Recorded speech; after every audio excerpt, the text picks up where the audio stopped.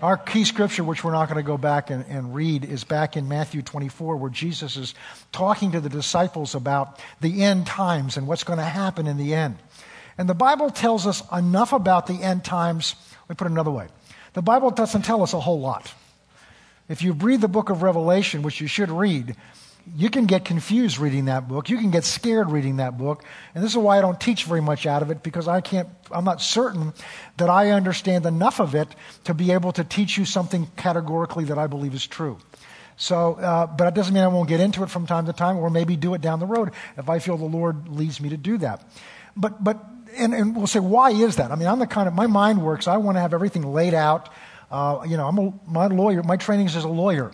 So I would be able to go and find in the statutes exactly what I needed, and then be able to interpret it and use it as a lawyer. But God's word is not written that way. It's written by the Spirit and is to be communicated by revelation. And as I just prayed, God is a speaking God. And so God is speaking to us. So I believe sometimes the reason God doesn't just lay everything out is because, well, one of the things he told me, he said, I want you to dig deeper.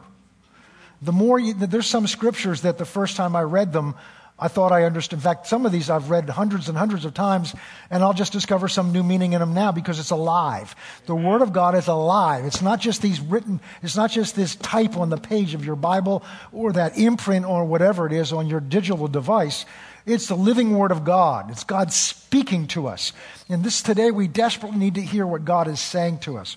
So in Matthew 24, Jesus talking about the end times, he talks about, basically he says, nobody knows when the Son of God's coming back. And in other places he says, even the Son of God doesn't know. So he's not telling us about the end times so we can speculate, when's he coming back? Because he's not telling us. The reason he tells us the information he makes clear, is so we're ready. Because he uses the example, he said, if the head of the household knew that a thief was going to break in tonight, he wouldn't go to sleep. He'd have all the lights on. He'd have his gun. Well, not around here. But in Texas, they'd have his gun ready. Because if they're going to come in, boom, I'm going to be ready. And what Jesus is telling us, be ready. You don't know when he's coming, but be ready. What we can do is be ready. So we've been talking about what does it mean to be ready, because we know this much. His coming back is a lot sooner than when Jesus said those words over 2,000 years ago. It may be today. It may be during our lifetime. I have a sense it is, but that's just my sense. That doesn't mean that I've heard anything from God. And if I thought I did, it wouldn't be right because it's against what the Word of God says. But we need to be ready. So we looked at the most important thing to be ready is to be ready. Do you know which way you're going? You're going up or down. It's that simple. You're going to heaven or hell, because both of them are eternity. And you get to choose. And we laid out again, we will before the end of this service, what the requirement is to go to heaven, and the default position is hell. Now with computers, you understand what a default position is. If you don't make a change, it goes to what the system set up. Well, this isn't the system God set up. This is the system Satan set up. So if you're not in the kingdom of God, you're going to hell when you die. It's just that simple. I can't make it any clearer, any simpler. And we talked about that. But beyond that, assuming we're talking to people that are in the body of Christ today, there are other things we need to do to be ready. And we talked about the most important thing is your heart towards God. And we used the example of the 10 virgins, the 10 young ladies who were waiting for the bridegroom to come.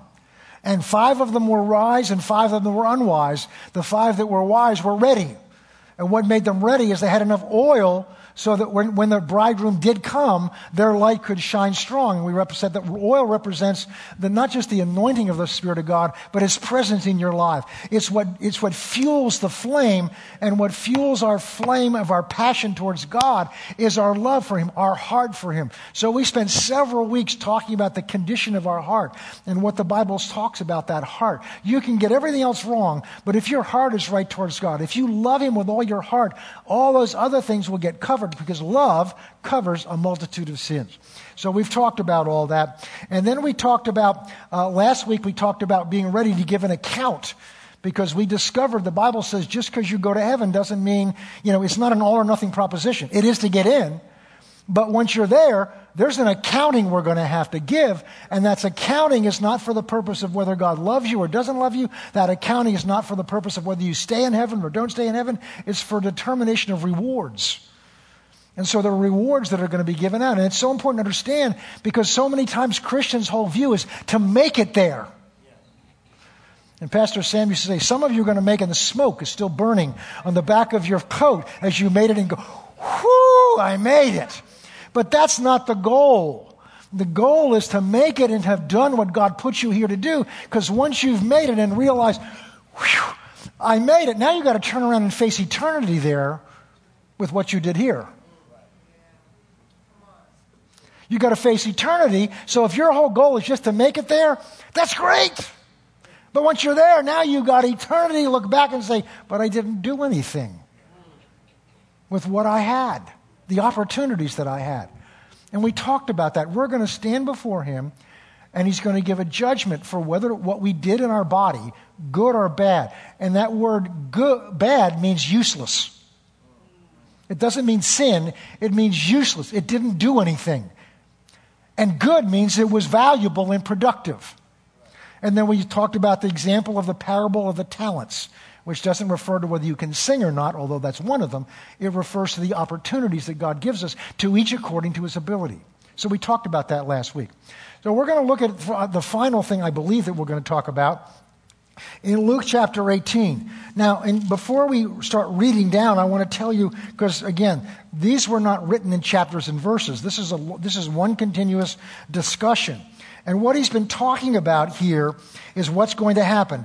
Back in verse 20, we're not going to turn there, but back in verse 20, he's addressing the Pharisees, and they're saying, would you tell us when the kingdom of God's going to come? And he basically says, the kingdom of God's not out there, it's in here. So we sing songs about, Jesus come, but he's come in here. Now, he's physically coming back for his church, but the kingdom of God is in you if you're a Christian. It's not hanging up in heaven. That's another reality up there. But the kingdom of God is another, I don't want to get into this because I'll get distracted. It's another dimension. It's not a physical place, it's another dimension. And I can't go there. Okay. Come on, John, let's move on. That's what he was explaining to the Pharisees. Then when he talks to his own disciples, he talks to them about what's going to happen. He says, when the Son of Man comes back, you've got to be ready. He says, because what's going to happen is when he comes back, he said, those of you that are on the rooftop and your good suits downstairs and your gold watches downstairs, don't wait to go down and get them, because when it's time to go, you're going. You don't have time to go back and collect things. And the message there is, don't hold on to things in this life so dearly that you can't let go of them to go to heaven. Because if you hold on to them too tightly, they'll get a hold of you too tightly. And the question is, if Jesus appeared right now, stood right here and says, all right, let's go. Do you have things at home you'd want to go home and get and bring with you? Some people may, because they have such a hold. The rich young ruler was like that. He had an opportunity to come and to follow Jesus. He said, what can I do? And he had an invitation that others didn't get. Some of them asked for it. He says, no, you got to go do something else. But he said, come follow me. But all you got to do is go back and sell all that you have, distribute it to the poor, and then come and follow me. And the rich young ruler walked away. Why? Because those things had too much of a place in his heart more than Jesus did. And we look at that and say, how could he do that? But if Jesus came back today, there may be some that want to hold on to stuff here and don't let anything here. This is only temporary. We're going to talk a little bit about that once we get into the message. Okay.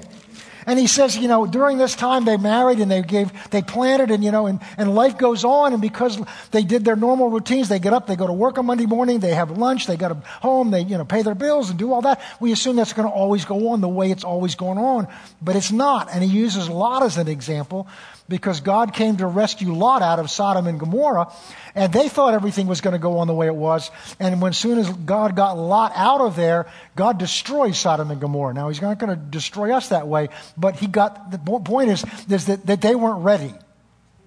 And then he warns about Lot's wife. Remember her? Because they said, whatever you do when you leave, don't look back. We're going to see why today. But she looked back, and what happened? She turned into a pillar of salt. And I believe that was God's grace, because she was about to go back.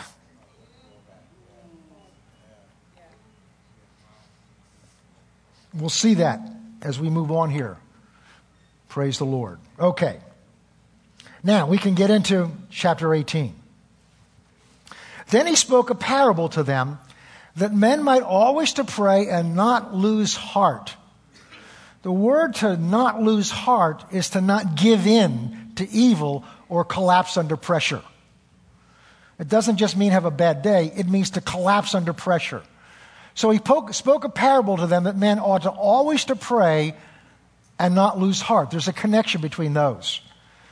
If you have no prayer life, you're going to lose heart. Remember in the garden when Jesus told the disciples to wait and pray for him, watch and pray, Peter, James, and John, and he went through his greatest trial, the spiritual battle, and 3 times in Matthew's account, he came back to them and they kept falling asleep. He told them to watch and pray so that they would not enter into temptation.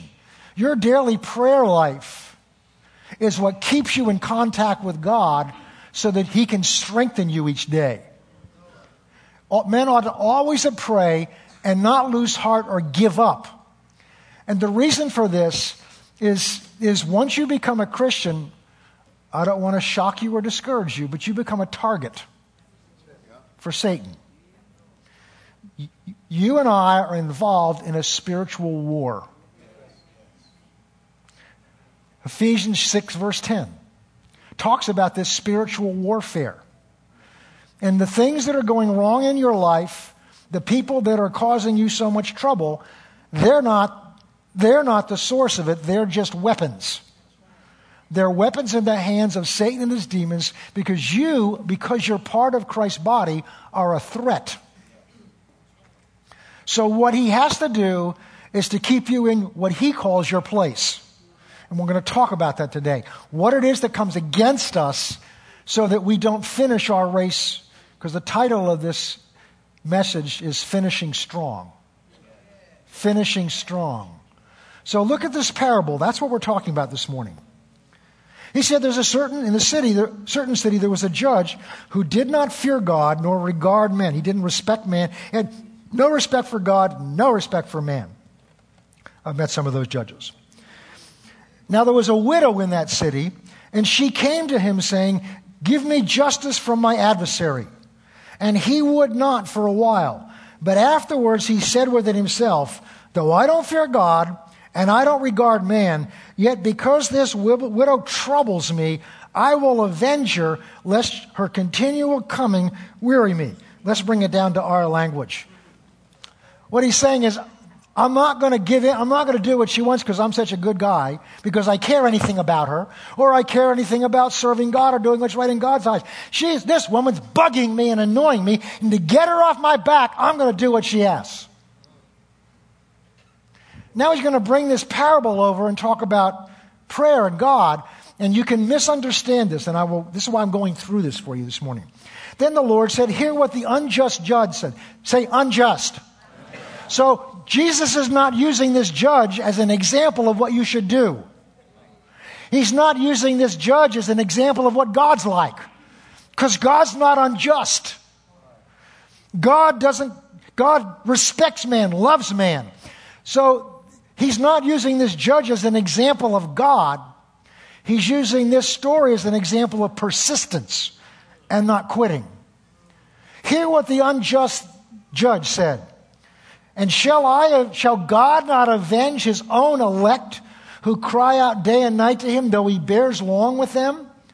In other words, if this unjust judge, who doesn't fear God, doesn't honor God, an ungodly man who has no caring for this widow, will do what she says just because of her persistence, how much more will God, who is righteous, who is holy, who has chosen you, the elect, who loves you, how much more will he take care of you as if you persist in him? Because there's a battle that goes on. I'd love to tell you that every time you pray and ask God for something, we talked about this Wednesday night, immediately the answer shows up. But it doesn't work that way many times. Because you have an adversary. You have to understand that we are living in a world that God is not the God of this world.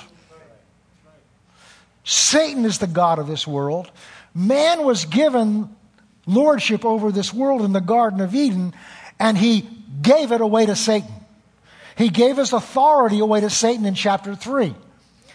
God came to get it back by sending the second Adam, Jesus, to do what the first Adam didn't do, which is to be obedient and to be faithful.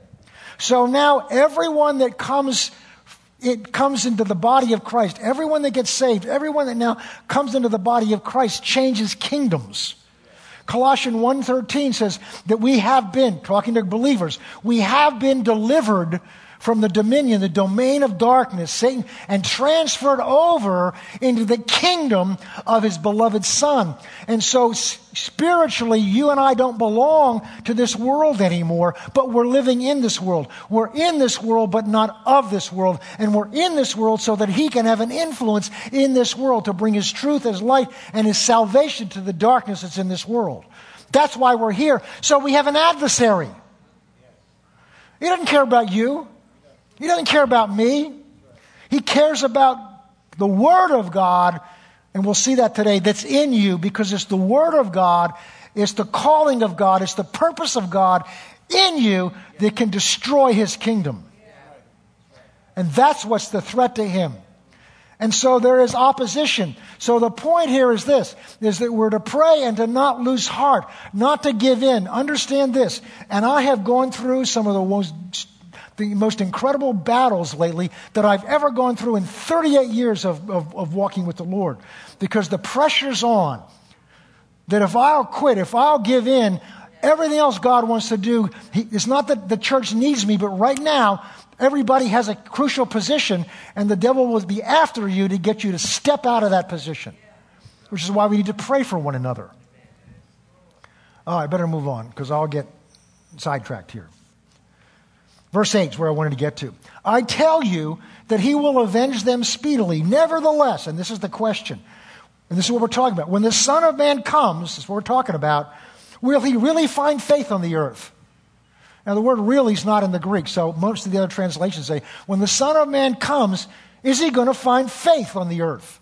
And this is Jesus asking the question. And the word faith does not just mean walking in faith, it means faithful. Is he going to find people that have been faithful to him? Faithful to do what he said to do. Faithful to the end. So let's go. Let's look at somebody that did that. Again, not lose heart means to give in to evil, to give up, to fall apart. Okay, let's go to 2 Timothy chapter 4, and we're going to look at a man who was faithful, and we're going to look at the end of his ministry and what he says as his advice to his son in the Lord. And obviously this is Paul. 2 Timothy chapter 4, verse 1. We're going to start there. There's so much in here. I charge you, he's talking to the pastor of a church, his son in the faith, knowing what's coming. I charge you therefore before God and the Lord Jesus Christ, who will judge the living and the dead. That's what we've been talking about. At his appearing and his kingdom. And here's what you're to do. Preach the word. In fact, in my graduation from Rainbow Bible Training College, the keynote address was those two words. Preach the word. Preach the word. Brother Hagin was faithful through all of his 50 plus years of ministry to preach the word. Never changed. He didn't go with some new doctrine. He didn't go some with new custom. He preached the same word. The same word. And this is what I've endeavored to do and will continue to endeavor to do. Preach the word. Be ready in season and out of season. When it's popular and when it's not popular. When I started in ministry, it was popular. Back in the 80s, as Pastor Smucker said when he was there, it was easy to start a church. I mean, this church just exploded. But nowadays it's different because the word's not popular. Oh, it may be popular in here, but out there it's not popular. Preach the word in season when it's popular, out of season when it's not. And you don't hear much about this. Notice the first thing he says, convince or convict, that word means. Rebuke. A pastor's responsibility is to convict, rebuke, exhort. We like that. That's what we're getting today. With all long suffering and teaching. What teaching does, Teaching breaks the scriptures down so that we can understand them and take it out the door and apply it in our lives. Preaching is important because preaching motivates us. Preaching wakes us up. Preaching encourages us when we need exhorting. But teaching breaks it down so that we can understand it with our mind and grasp it with our heart and take it out into that world in our own life and apply it. So all of these are necessary. And okay, why is he encouraging that to do that? For the time will come when they, the people of God, will not endure sound doctrine. Boy, are we living in that age today. Amen. They won't endure. They won't put up with sound doctrine. Part of why we talked about last week, Paul says to the Corinthian church, I can't feed you meat. And we talked about that last week. But I got to keep feeding you milk. Because milk, although Peter talks about milk is the milk of the word is what we grow thereby, but milk is what gets you started in your spiritual life. And I like a glass of milk every once in a while. But if all I ever have is milk, I'm not going to be very healthy. But then you grow to the place where what you need to grow and sustain your health of your body is solid food. In fact, if I remember correctly, with our kids and even our grandkids, is the joyful day when they start eating, baby food, because now they're going to sleep longer in between waking up. And when you're a young parent, and that baby, because I remember with twins, that first month or so, I never went 4 hours without having to do something with them. But they were worth the investment, praise God. Anyway, we won't go there. Okay, praise the Lord. Where was I before I interrupted myself? Oh yeah, preach the word. Okay, go back and preach the word, John. They will not endure sound doctrine. See, people they love milk, especially with some chocolate sauce in it. Maybe a little ice cream in it. I'm making it more palatable, right? Yeah, we like that because our taste buds say, wow, that's good. I want to have more of that. But if you take a child and let them eat what they want to eat, what are they going to eat? Ice cream, milkshakes, candy, all the stuff that has a nice treat, but it's not what causes them to grow strong and healthy. The same is true spiritually. And I share with you, this church isn't for everybody, because my calling is to serve meat. And if you're still young in the faith and all you can do is get some juice out of it, that's fine. But if it's hard, meat is things that are hard to receive, but they're good for us. Brussels sprouts, although I like those now. Spinach, although I love spinach. Lima beans, I even love those now. Those are all foods I hated as a child, but I've learned to love them. Not just because of what they do for my body, but you can change your tastes. You can change. Before I was saved, I learned to drink some things that didn't taste good and developed a taste for them. And since I got saved, I put away all that stuff, but I've learned to eat things from the Word of God. In fact, I enjoy those things more out of the Word of God in many ways than I do the things that say, everything's nice, God loves you and exhorts you, because I know it's going to cause me to grow. It's going to cause me to grow. Okay. Look at this. For the time will come when they will not endure sound doctrine. They won't want it. But according to their own desires, this is why you've got to go to a church and not just sit home and watch it on TV. Because on TV, you can pick what you want. Sitting here, you can go to sleep. You can count the tiles in the ceiling. You can look at the dandruff from the person in front of you. But you're going to hear it as long as you sit here. They cannot endure sound doctrine. Why? But according to their own desires. This is why you can't be led by your desires. Because a child will eat what tastes good. This is the example he's using here. An adult, one of the signs of an adult is I know I need to eat food that's good for me and not eat so much of that stuff that tastes good but isn't so good for me. Because what will they do? Because having itching ears, What's an itching ear? Well, you know what an itch is like. You know when the mosquitoes come out and they bite you, you know what an itch is like. It's something that's got your attention, that you're trying to scratch and reach, and you're trying to, because it's driving you somewhere. And you can have ears. Ears are what you're open to hear. Ears are what you're listening to. Notice, their ears are led by their own desires. And because they have itching ears, which means they have to be their ears have to be pleased or satisfied. Because when you finally hit that spot and you go, oh, ah. It's satisfied at desire of my flesh, a need of my flesh. Look what they will do. They will heap up for themselves teachers. They will pick and choose. I like what this one teaches. I like what that teaches. That's like a child in a buffet. That's like a child in a buffet that goes. It was interesting because on this cruise they had the buffets, and you could see the children go to the other end of the buffet. And I was tempted a time or two, but I didn't.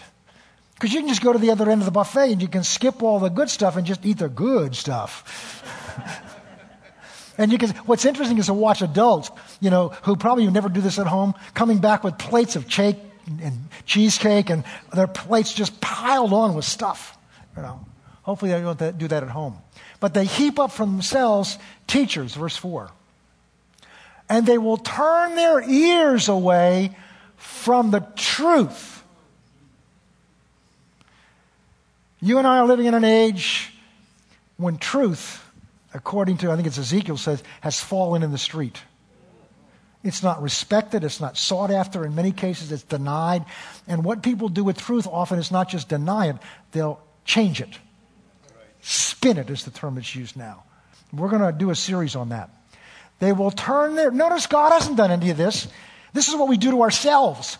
Turn their ears away from the truth and turn aside to fables.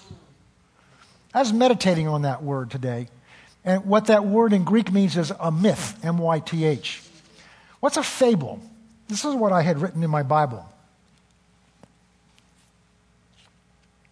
A fable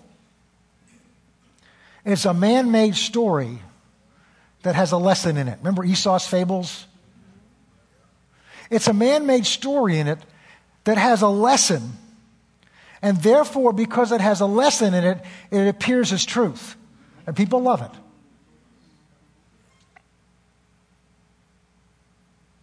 But it's not God's truth. God's word, the Bible calls it, is inspired. That means it's God-breathed. Christian books are wonderful. I read them all the time. But they're no substitute for this. For this is God's breathing His truth and His life into you every time you open it and receive it to the degree you're open to receive it. A book about the Bible is good information. But this is God breathing into you His life. Jesus talked in John chapter 16 is if you want to be my disciple, you have to eat my body and drink my blood. And that caused a lot of people to walk away because they didn't understand that. And he wasn't talking about cannibalism. He wasn't even fully talking about communion service. He was talking about taking Him in, because He is the Word, taking Him into your heart and into your life so that He becomes a part of you and a part of your life and a part of your heart. And I was meditating on what a fable is. Fables are popular because, again, they tell a truth, but it's man's interpretation of what some good ethical truth is. And then all of a sudden, I was getting ready to come here, and the Lord just dropped a great example into me. Remember the story of the 3 little pigs? Anybody else remember the 3 little pigs? Don't be embarrassed. The 3 little pigs and the wolf. And the wolf said, I'm going to eat you. I'm going to have some bacon and some ham for breakfast. And so they all decided to build their own house. And one of them built it of straw. I don't remember. And the other built it of sticks. And then one built it of bricks. Right? Remember? And so remember the story? The wolf goes to the one that built it with hay and says, I will. And the pig was hiding in there. And he says, I'll huff and I'll puff and I'll blow your house down. And he went, whew, and the house fell apart because it was only made of straw. So that little pig ran around and ran to his brother's house because he's made his house of sticks. And the same thing, I'll huff and I'll puff and I'll blow your house down. Bet you didn't know you were going to come and hear about the three little pigs this morning. And he blows that house down. Those two run around and they hide with their brother, and because he made his house of bricks, and he huffs and he puffs and he can't blow a house down.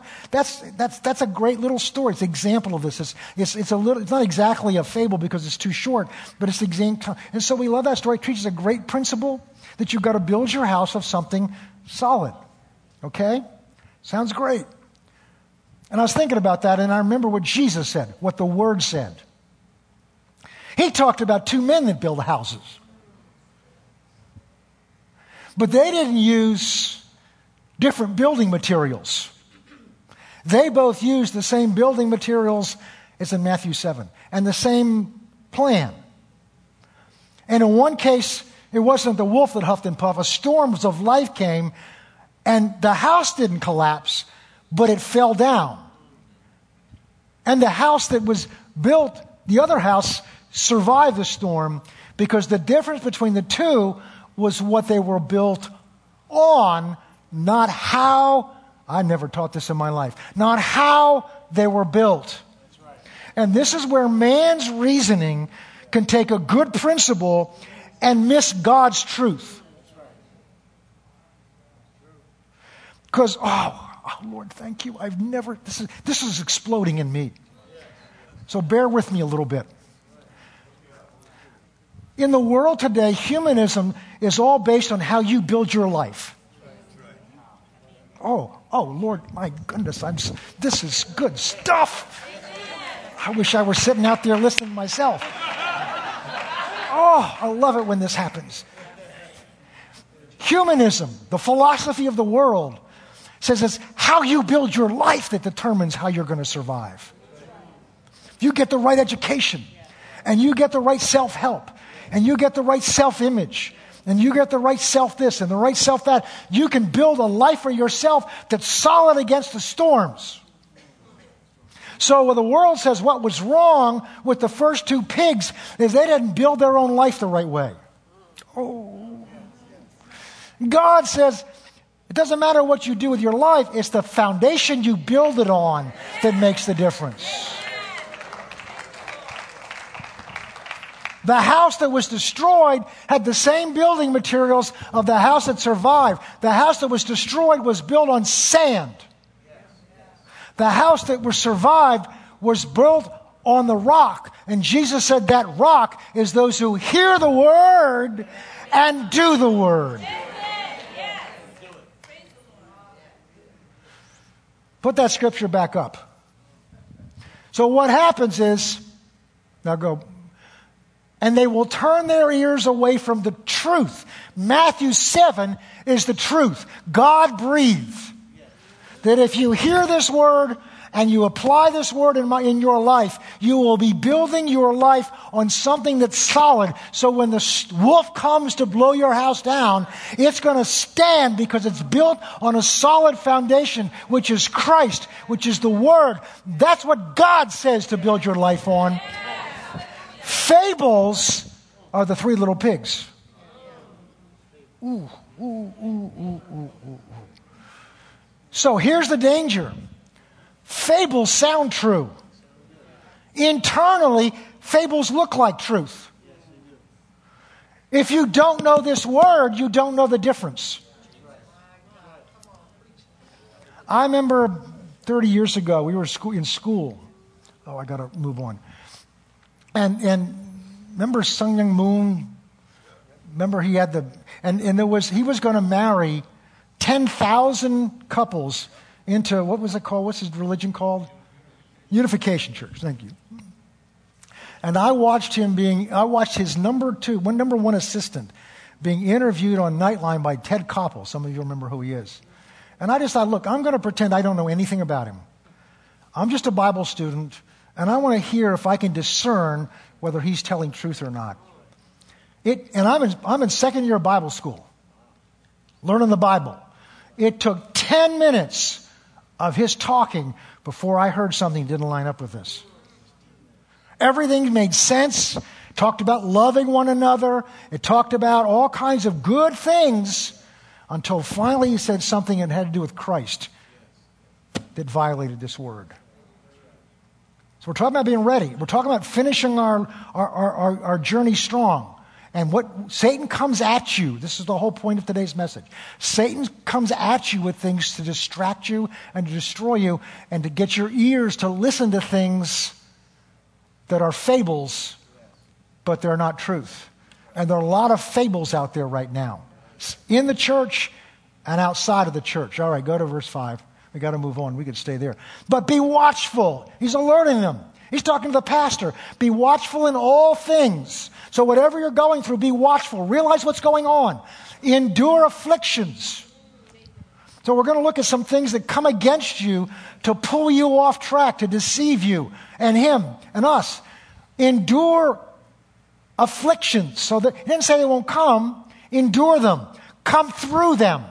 Do the work of an evangelist. Fulfill your ministry. Now he's going to talk about himself. Verse 6. This is Paul, who'd been through stuff you and I will never go through. For I'm already being poured out as a drink offering. In other words, my life is being poured out. The drink offering was part of the Old Testament method of worship. And it was they'd take a fire and they would take a drink that they would bring, a special drink, and they would pour it on the offering. So it was giving out of something, and it refers to the Bible uses cup as a symbol of your life, of what's inside of you. And he says, I've poured out myself. I poured out everything I am as a drink offering, and the time of my departure is at hand. Verse 7. And this is what I want you to get through. This is Paul's testimony. I have fought the good fight. You're in a fight. You're in a fight. And if you don't know you're in a fight, you're losing. And don't know you're losing. You're in a fight. You may not like it. I don't like it. There are times I want to put my head under the pillow and pretend it's not there. I want to sleep 2 hours later or just sleep through the whole day. I've had some days I say, I'm not getting up today. I'm going to sleep. I'm going to miss this day. I can't do that. And I found, though, that when I get in fight, there's energy. When I get in fight the good fight, there's the Spirit of God in me moving to fight. But if I'm lying in bed trying to hide from it, He's not anointed me to do that. I have fought the good fight. I have finished the race. I have kept the faith. We just saw what Jesus says. When I come back, am I going to find faith on the earth? Am I going to find my church, my body, faithful to what I call them to do? Am I going to find them strong? Am I going to find them strong in their faith? There's laid up, go ahead, next verse. Finally, there's laid up for me the crown of righteousness. This is what motivated him. This is what we talked about last week. Which the Lord, the righteous judge, will give to me in that day. That's wonderful, Paul. Oh, but not only to me, but also to those who have loved his appearing, who are look forward to his appearing. All right, what's all this mean? We've got to kind of begin to bring it into focus. Paul's testimony is, I've fought the good fight. I've kept the faith, and he's receiving as a reward his crown. So this tells us, puts us on notice, that there are things of weapons of the enemy that come at us in this fight to get us to quit. That's all he wants you to do is to quit. All he's after is to get you to quit. He's very good at it, but the Bible tells us what his weapons are. The Bible tells us how he will come at you. So we have no excuse to not be ready. Okay. So one of the things is, we already looked at fables. Truth that's not truth. He'll distract us. A wonderful old book by John Bunyan called the Pilgrim's Progress. And it's been a while since I've read it, but there's a place near the end. It's all about him getting closer and closer to the celestial city, closer and closer to that city, to the reward. And the closer he gets to it, the more opposition he gets, and the trickier he gets. Things are thrown at him to distract him and knocking him off the course. At first, they're just through his own flesh, but then they're clearly weapons formed against him to get him to quit.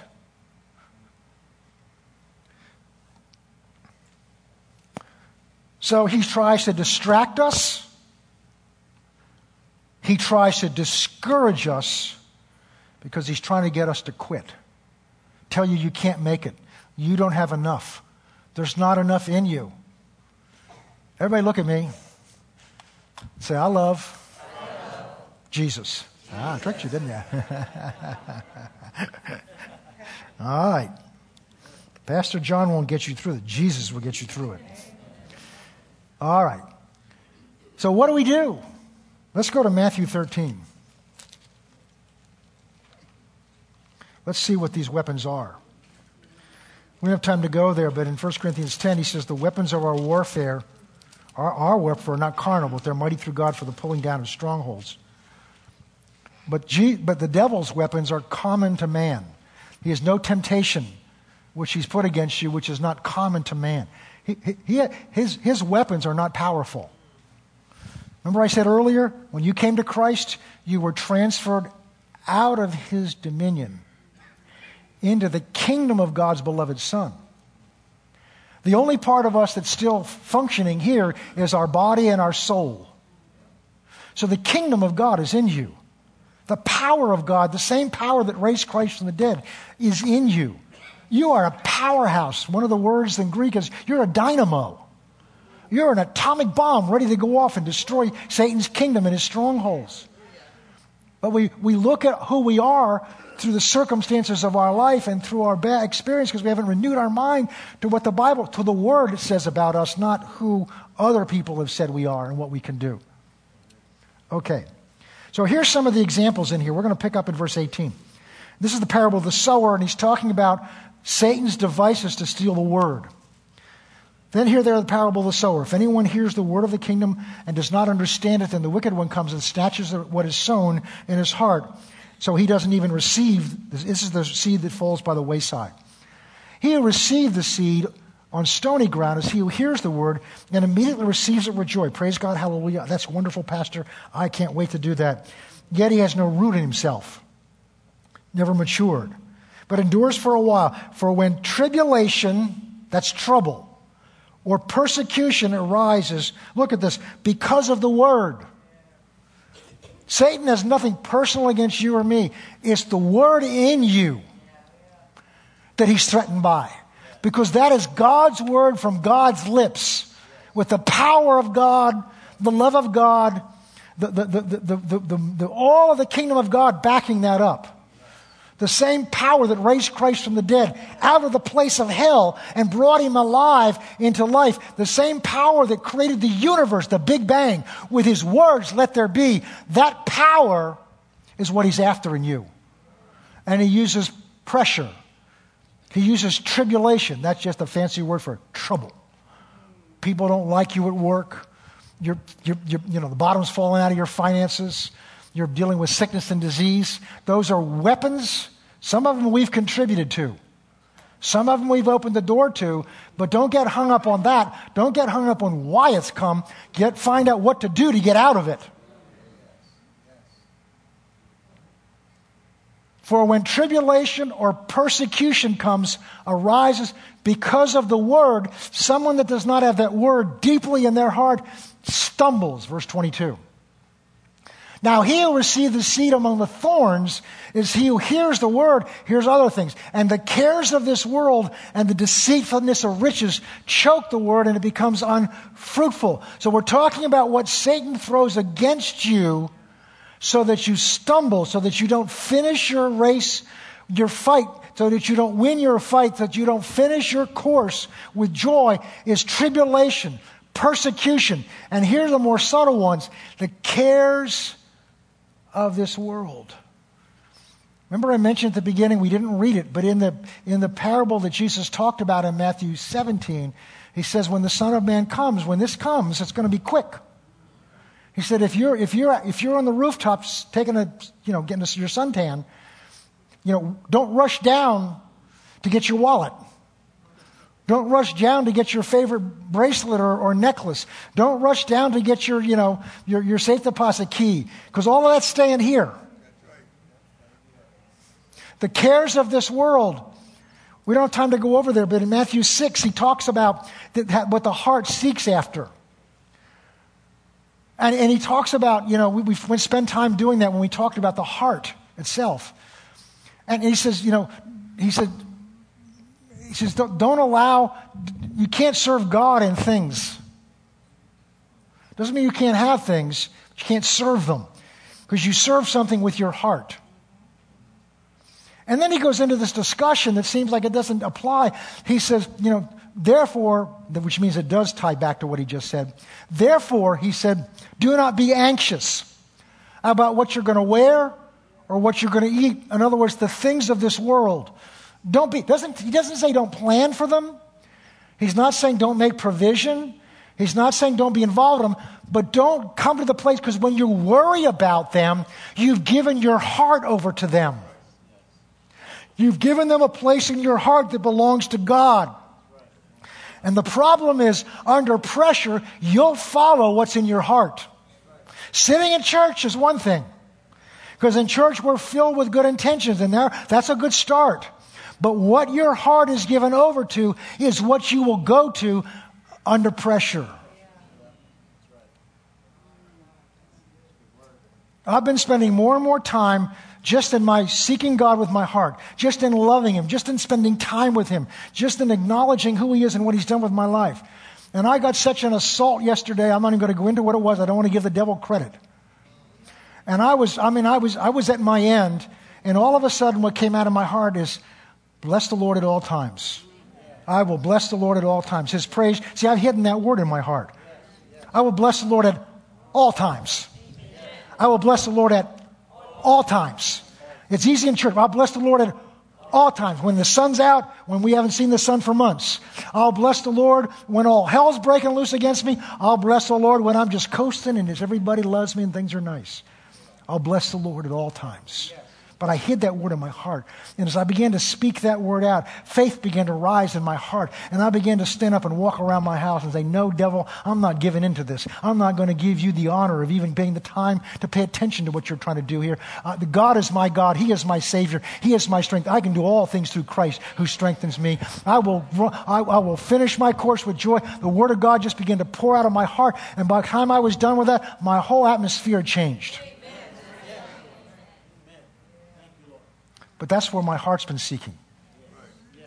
That's what I've been treasuring. I've been treasuring God's word. Not perfectly, but I've been treasuring God's word. Treasuring God's word. And then he gives the key in verse 33. Seek first the kingdom of God and His righteousness.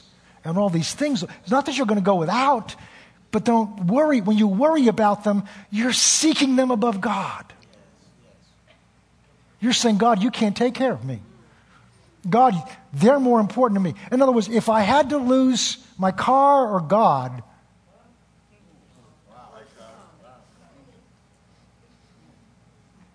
if I had to lose my job or God,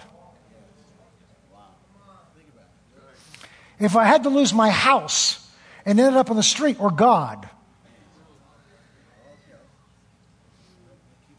it's easy to sit in church and say, well, obviously it's God. It's different when you're sitting on the curb. And the neighbors are peeking out of the window saying, what's wrong with them? I thought they were Christians. Well, suddenly, everybody at work turns against you, and you don't know why. Your job or God. It's what you're seeking day by day that your heart's attached to. And we're sharing this because as this time comes near to the end, whether it's during our lifetime or not, there's pressure. And one of the reasons I believe we're getting near is the pressure's increased. And it's not just me. I've talked to people in this church. Marriages are under pressure. Finances are under pressure. I've talked to other preachers. I've been hearing statistics that nowadays only 1 out of every 10 preachers retires from the pastorate. The rest quit. Pressure. Pressure. Pressure. Give up. Divorce rates equal to or higher than the world. Divorce rate among ministers. Alcoholism among them. Pressure. Because they learn to turn to the things of the world to try to alleviate the pressure instead of to the Word of God. To the Word of God. Now don't worry, I'm not there. I've determined, come hell or high water, and they both come already. I'm going to finish my course. Because I made a decision a long time ago, Lord, if I have to die doing this, I'm willing to do that. Doesn't mean it doesn't get tested. And it's a lot easier standing up here with you going, yeah, to say that. It's another thing at 2 a.m. The whole purpose of today is to understand that the devil wants to distract you, destroy your testimony, pull you off track so that you don't finish your course. Let's go over quickly to Hebrews chapter 10.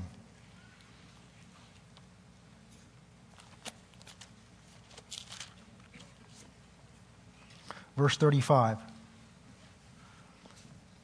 He's just talked to people that have had all their things taken away from them because of persecution.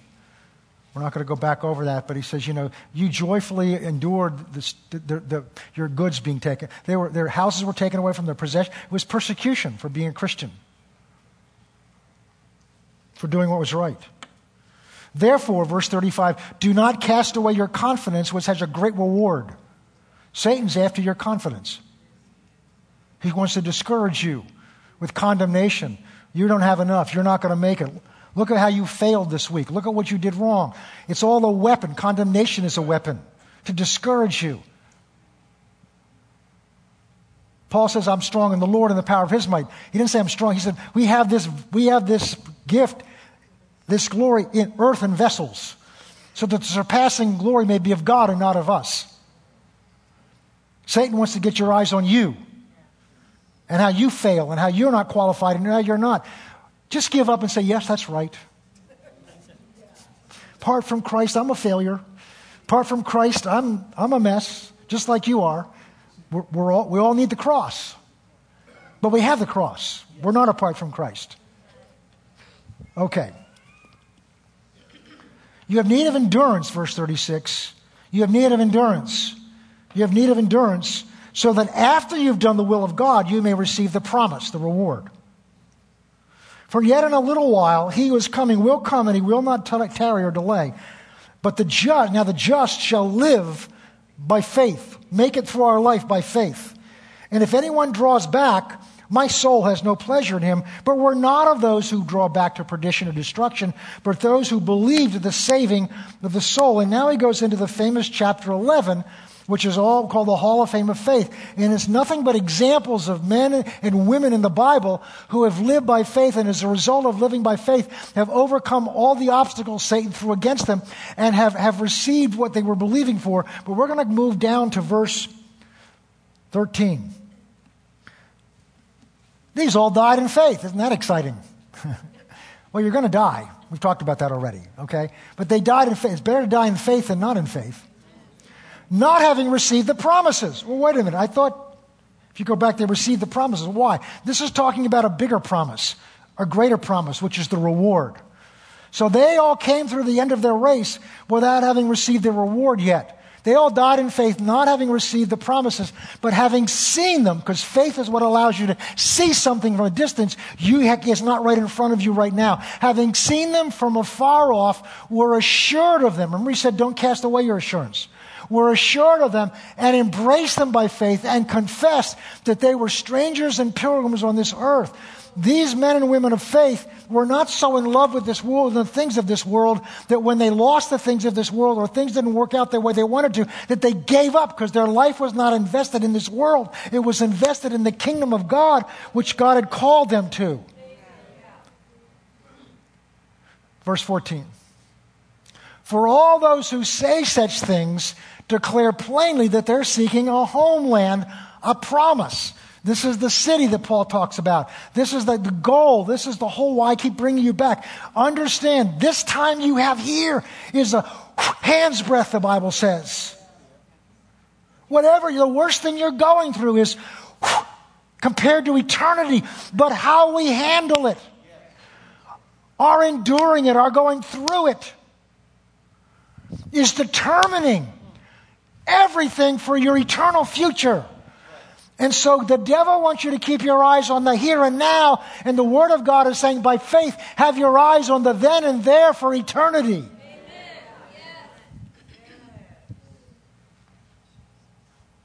Verse 15. Now this is so important. We're going to have to end pretty soon. Truly, if they had called to mind, if they had remembered the country from which they'd come out of, they would have had an opportunity to return. Remember, I didn't read it, but I told you in Matthew 17, Jesus told his disciples, he says, when the sun comes, people better be careful, because if they're on the roof and they want to go down and get stuff that's important to them, they may miss it. Because that has a place in them. And the country we've come out of is the world. Because if they called to mind the place where they'd come out of, they would have had an opportunity to return to it. People don't backslide because they wake up one day and say, you know what, I'm walking away from God. It happens because of what they've been thinking about. It happens because under pressure, they begin to revert to some of their old thinking patterns and their old ways of doing things. By saying, you know, when I was in the world, at least I could go and release some steam and have a couple of beers with the guys. And, you know, why can't I do that now that I'm a Christian? And I'm not going to get into that. It's where your heart is. It's where your heart is. It's what's after your heart. And under pressure, we're weaker. Which is why we need one another. Which is why in Hebrews it says, don't forsake the assembling together of yourselves. Don't forsake watching it on TV. I'm glad for people that watch it on TV. But it's coming together where we can strengthen one another. Under this pressure. You don't realize how often you strengthen me. Just by seeing you when I come here on Sunday morning. People just greeting me and me greeting you. Even during the message. Sometimes you encourage me. That was a joke. You do it often. Because the devil's device is this, to get you to think back on how good things used to be. Yeah, when you'd wake up in a drunk tank. Yeah, when you'd wake up in your own whatever. But that's what the Israelites did. They kept thinking about the leeks and the onions. They forgot the stripes from the taskmaster. They forgot the hard work. They forgot all of that. But they remembered how good things used to be. And by thinking about it, they eventually had the opportunity to return. And God had to do some dramatic things so that they didn't go back into the world. We don't have a chance to go there. Verse 16. But now they desire a better, that is a heavenly country. Therefore God is not ashamed to be called their God, for he's prepared a city for them. The analogy here is, we didn't go back and look at it. It talks about the people that lived by faith. They lived in tents. And you've heard me talk about that before. Tents, this, canvas. They lived in tents. But a tent has no foundation. Why? Because it's a temporary location. And the image here, Paul says in 2 Corinthians 5, verse 1, he talks about when I put off this tent. Because this life here is like living in a tent. Your body's like living in a tent. But there's prepared for us a city and a home, a mansion, a house with a solid foundation. That's our eternal destiny. And we have to learn to live in this life with our eyes on that. Generations ago, it was the other way around. They spent all the time singing about the sweet by and by. So they were so heavenly minded, they were no earthly good. But the pendulum swung back the other way, where we're so earthly minded, we have no perspective on heaven and that we are eternal beings. And it is that perspective which you have to operate in by faith that will keep you from caving in under the pressure. Everybody okay? All right. Praise God. Praise the Lord. Hallelujah. Thank you, Jesus. Thank you, Jesus. Thank you, Jesus. Anybody in a fight right now? 6 of you. Okay. Good. The rest of you can pray for us. No, you're more of you in a fight than you're willing to realize. There are battles for our marriages. There's battles for our health. There's battle. The devil wants to take you out. He couldn't keep you from getting saved, so he wants to keep you from being ineffective by keeping you distracted. And so that your goal is, oh God, if I can just survive. We're not survivors, we're overcomers. Pastor Michael did a great series on that. We're not called to survive, we're called to overcome. Because greater is he that's in me than he that's in the world. But see, that word has been put in my heart. The word's been put in my heart, not just in church, but during the daytime for the last 38 years. Then finally, we'll quickly go to Hebrews 12. It talks about all these people that made it by going through by faith. Therefore, we also, now it's talking about us, since we are surrounded by such a great cloud of witnesses, those that have gone before us, let us lay aside every weight and the sin which so easily ensnares us, and let us run with endurance the race that is set before us. The weights referred to weights that they would put on their ankles in training. There was a famous tap dancer back in the 40s who was the fastest tap dancer, and what she would practice was she would put sandbags on her ankles and learn to practice. And those runners would tie weights around their feet, their ankles, in order to train so that when they actually went and ran the race, their feet felt much freer. It's like baseball players, when they go to bat, they have the donut or whatever they put on it. It feels heavy so that when they get to the bat, in the batter's box, it feels light. Lay them aside, the things that are weighing you down, and the sins that so easily beset us. And the image here is all these men, all these women that are in the Bible, they're part of us. They're all part of us together, and they have finished their course.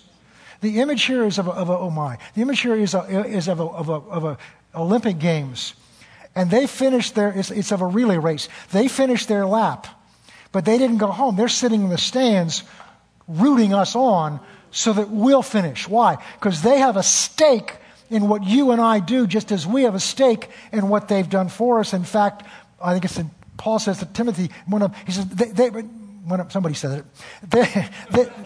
He says, I forgot what they said.